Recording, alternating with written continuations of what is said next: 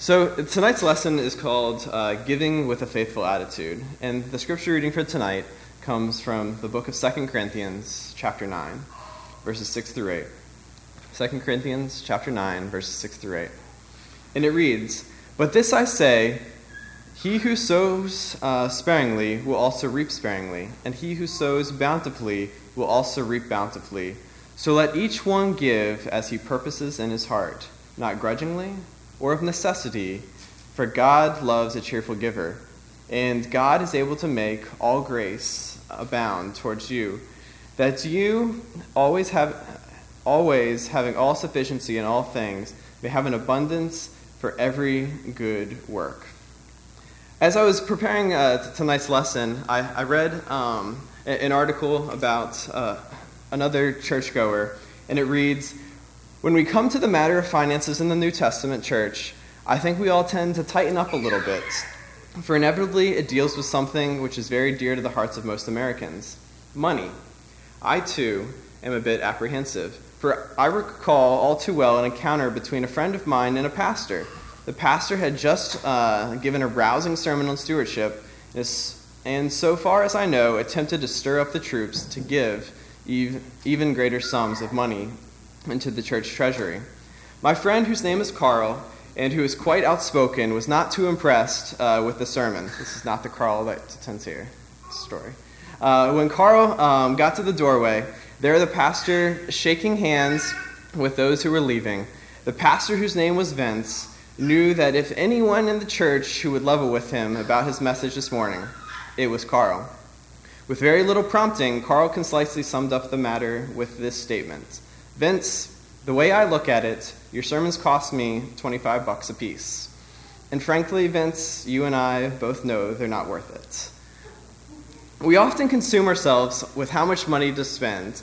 We set aside a household budget. We set aside for our vacations, for our homes, our cars, our electronics, how much we set aside for retirement, and oh yeah, sometimes there's church. Tonight I want to spend some time looking at just that. Tonight I want to examine our giving to church. So I'm going to break this down to 3 parts of giving: why we should give, how we should give, and some examples of giving. As we examine this act of our faith, it should hopefully be clear that when referring to giving to the church, it's not just some organization like you might think about other charitable giving, but the church refers to the body of believers both here in Annapolis and elsewhere. With that, let's begin by examining why we should give. You would turn in your Bibles to Matthew chapter 6, verses 2 and 3. Matthew 6, 2 and 3. And it reads, "So when you give to the needy, do not announce it with trumpets, as the hypocrites do in the synagogues and on the streets, to be honored by others. Truly I tell you that they have received the reward in full. But when you give to the needy, do not let your left hand know what your right hand is doing." Here we read Jesus' instructions. Jesus states, when you give. Not if you give, but when. Just like when we are tested. It's not if we're going to be tempted or if we're going to go through trials, but it's when. Here, again, it is when we give. We see here that Jesus expects us to give. Some have said in the Old Testament they had to give, but not in the New. Now we only give if we want to. But that's clearly not so here. Christians will give. And one of the ways that we give is to give to the poor and to the needy. In 1 Corinthians chapter 16, verses 1 through 4, it reads, "Now about the collection for the Lord's people, do what I told the Galatian churches to do. On the first day of every week, each one of you should set aside a sum of money in keeping with your income, saving it up so that when I come, no collections will have to be made. Then when I arrive, I will give the letters of introduction to the men you approve and send them with your gift to Jerusalem. If it seems advisable for me to go also, they will accompany me." In Paul's instructions to the Corinthians, he instructs them to set aside a sum of money. He instructs them to do this on the first day of every week. We see here that Christian giving is part of that act of worship. It's something that Paul instructs each and every one of us to do. Each one of us should be setting aside a sum for the Lord. The collection is for the Lord's people, the church. But how should we give? Now that we've established that each one of us should give, and it's not an if, but it's a when, let's further examine how we should give. So if we look back at 2 Corinthians chapter 9, verses 6 through 8, it reads again, "Remember this, whoever sows sparingly will also reap sparingly, and whoever sows generously will also reap generously. Each of you should give what you have decided in your heart to give, not reluctantly or under compulsion, for God loves a cheerful giver. And God is able to bless you abundantly, so that in all things, at all times, having all that you need, you will abound in every good work." The Bible teaches us to be cheerful givers. It teaches, and that's such a great thought, to know how God takes delight in each one of our givings. It's this act of worship towards Him. He takes delight in it. It's not just something that we're doing just to help those around us, but it's to glorify God. It's not only an act of worship, it's an act of our faith. The last time I spoke on giving, I gave an example about a mother who wanted to teach her daughter a moral lesson. She gave the little girl a quarter and $1 to go to church with. And she told her, "Put whichever one you want in the collection plate and keep the other for yourself." When they were coming out of church, the mother asked the daughter which amount she had given.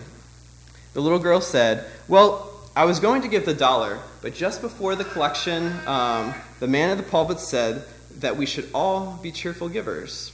I knew I'd be much more cheerful if I gave a quarter, so I did."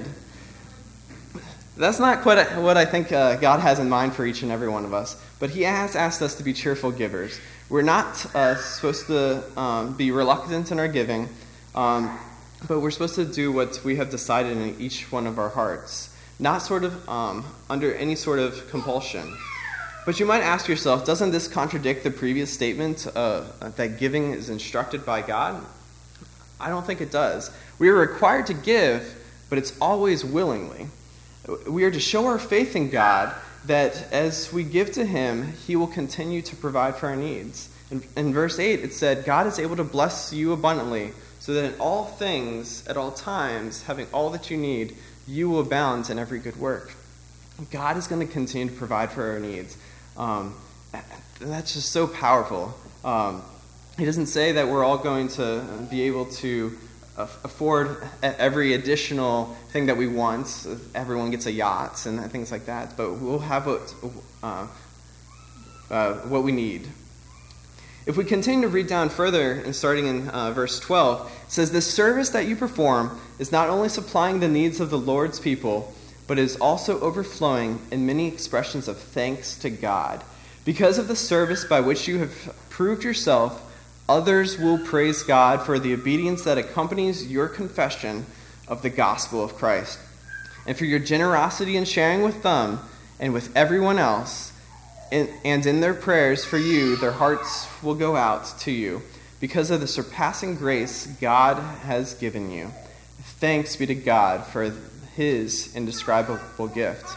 We are told that the blessings don't just stop there, that it's not just merely a service from us to God.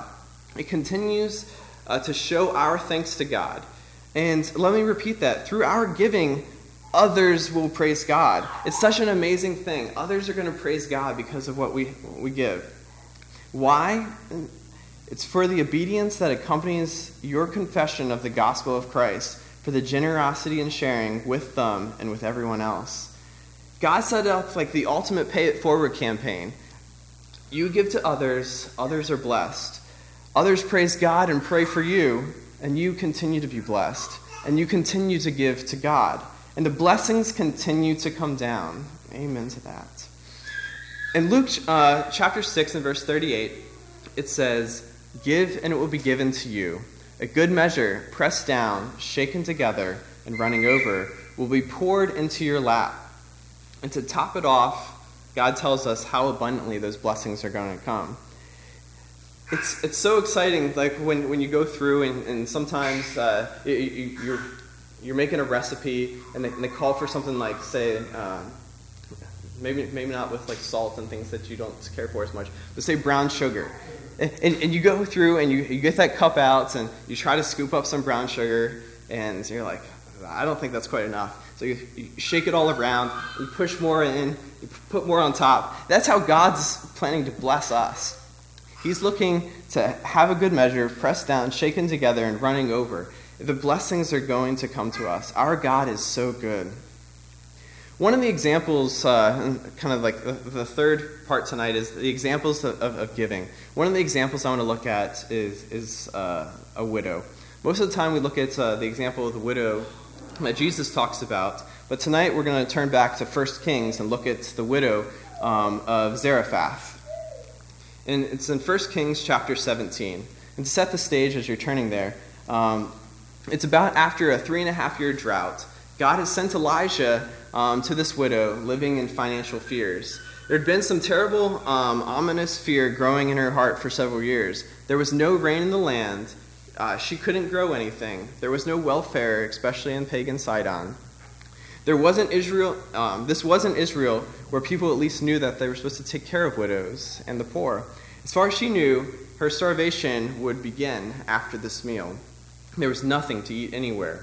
So we're going to start in 1 Kings 17, starting down in verse 7. Sometime later, the brook dried up because there had been no rain in the land. Then the word of the Lord came to him, "Go at once to Zarephath in the region of Sidon and stay there. I have directed a widow there to supply you with food." So he went to Zarephath. When he came down to the town gate, a widow was there gathering sticks. He called to her, "Would you bring me a little water in a jar so that I may have a drink?" And as she was going to get it, he called, "And bring me, please, a piece of bread." We're going to pause there just for a second. Can you imagine minding your own business in this town? There's this, the brook is dried up, things are tough. You think you're coming up to your last meal. When a man comes up to you and asks you for a drink, you're like, okay, you can kind of see that the brook is clearly dried up. Why are you asking me for a drink? And when you thought it might have just been that hard, on your way, he asked you for a loaf of bread as well, which you also don't have. Continuing in verse 12, "As surely as the Lord your God lives," she replied, "I don't have any bread, only a handful of flour in a jar and a little olive oil in a jug. I am gathering a few sticks to take home and make a meal for myself and my son, that we may eat it and die." So after pleading how poor you are to this man, that you don't have anything, you hope to get away from him. But Elijah continues in verse 13. Elijah said to her, "Don't be afraid. Go home and do as you have said. But first make a small loaf of bread for me." And of course, it's a small loaf of bread for himself first. "From what you have, and bring it to me. And then make something for yourself and your son. For this is what the Lord, the God of Israel, says. The jar of flour will not be used up, and the jug of oil will not run dry, until the day the Lord sends rain on the land." She went away and did as Elijah had told her. So there was food every day for Elijah and for the woman and her family. For the jar of flour was not used up, and the jug of oil did not run dry, in keeping with the word of the Lord spoken by Elijah. I can just imagine myself in that situation, just rolling my eyes, saying to myself, "You've got to be kidding me." But maybe she acted that way too. But she acted on her faith. She did what Elijah said, and she was blessed. But what happens next with this contribution, this giving?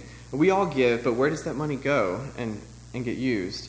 Once that money is given to the church, given to us as the Lord's church, the body of believers, the elders in the body are stewards still of that money. One article I read in preparation for tonight categorized this spending of a church into 3 categories. There's probably more, but I think this is a good start.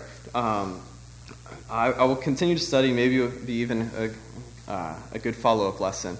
Kind of like this morning, Wayne preached on just a couple aspects of the Holy Spirit. He clearly can't go into either of these topics in full detail in one sermon. But the first category he made is to meet the physical needs of the saints. The author of this article estimated that 90% of the scriptures dealing with money have to do with meeting the physical needs of the saints. I didn't fact check that, so that's probably something I'm going to go back and do. But that's still a fair amount.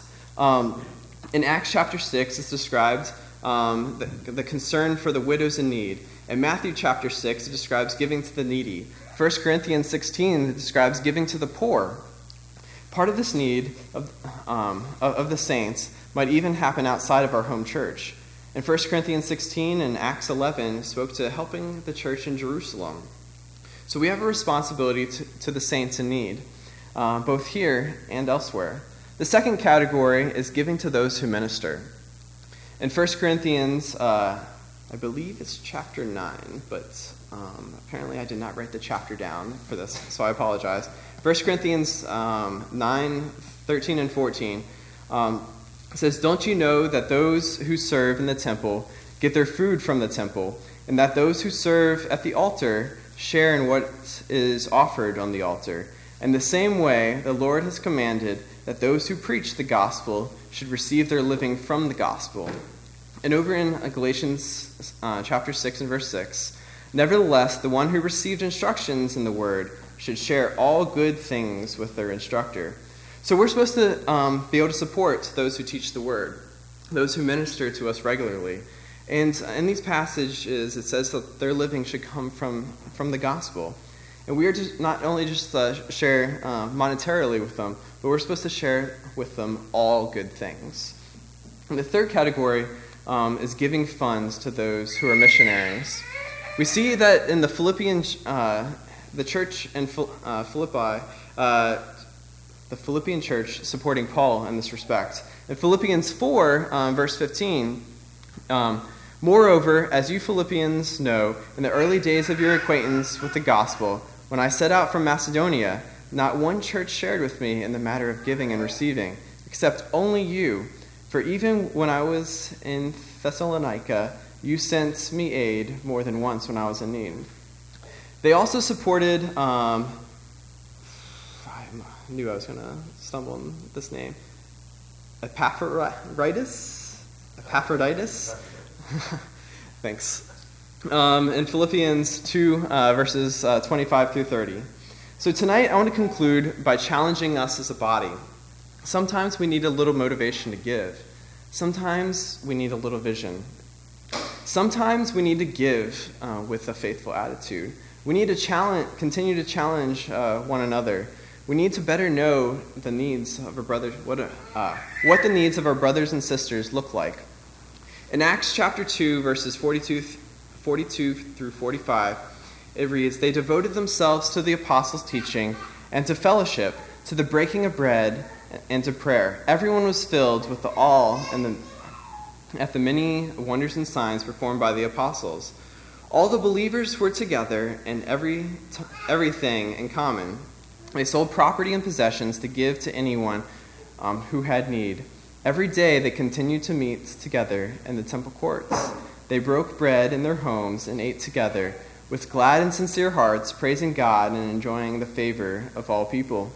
And the Lord added to their number daily those who were being saved." So we need to get to know each other better, to be able to know what each other's needs are.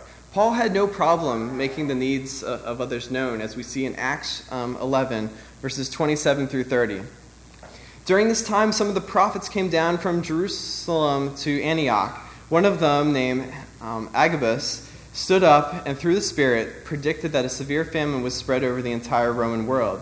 This happened during the reign of Claudius. And the disciples, as each one was able, decided to provide help for the brothers and sisters living in Judea. This they did, sending their gift to the elders by Barnabas and Saul. We read here about how the church helped their brothers and sisters in Judea. Sometimes we need to be told what the needs are to be able to help. I would challenge us to be more effective, to get to know one another better, to make sure we know the needs of our brothers and sisters.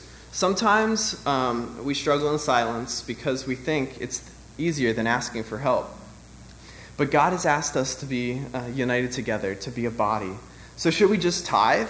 Not necessarily. Giving a percentage of our money to the church without any knowledge of how it's used, how it can best be used, it might just not be enough. As Christians, we are responsible stewards for God's resources to give wisely and to give knowingly.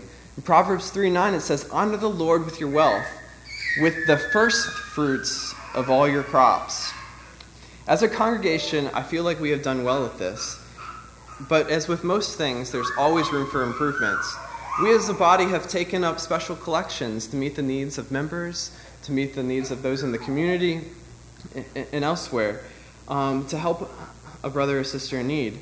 And recently we have begun to save, and we have set goals for ourselves. We have set a budget in the hopes of being on track to hire a full-time minister.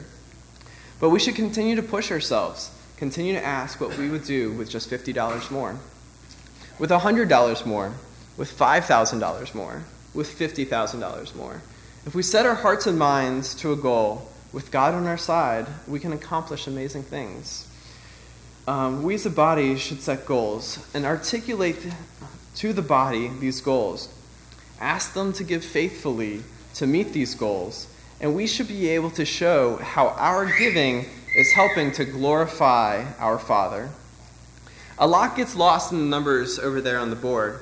A lot gets lost in the delta between the contribution and the budget. I challenge us to be better at articulating to the body, if we had X more dollars, this is how we would help a member. This is how we would help someone in need. This is how it would glorify God. So tonight, let us continue to give. Let us give freely and willingly to God. Let us be good stewards. Let us look to God to grow. Let us sow generously so that we may reap generously. Let us abound in every good work. Let us give with a faithful attitude. If there's something on your hearts tonight and you need the help of the church, won't you come forward as we stand and sing the song?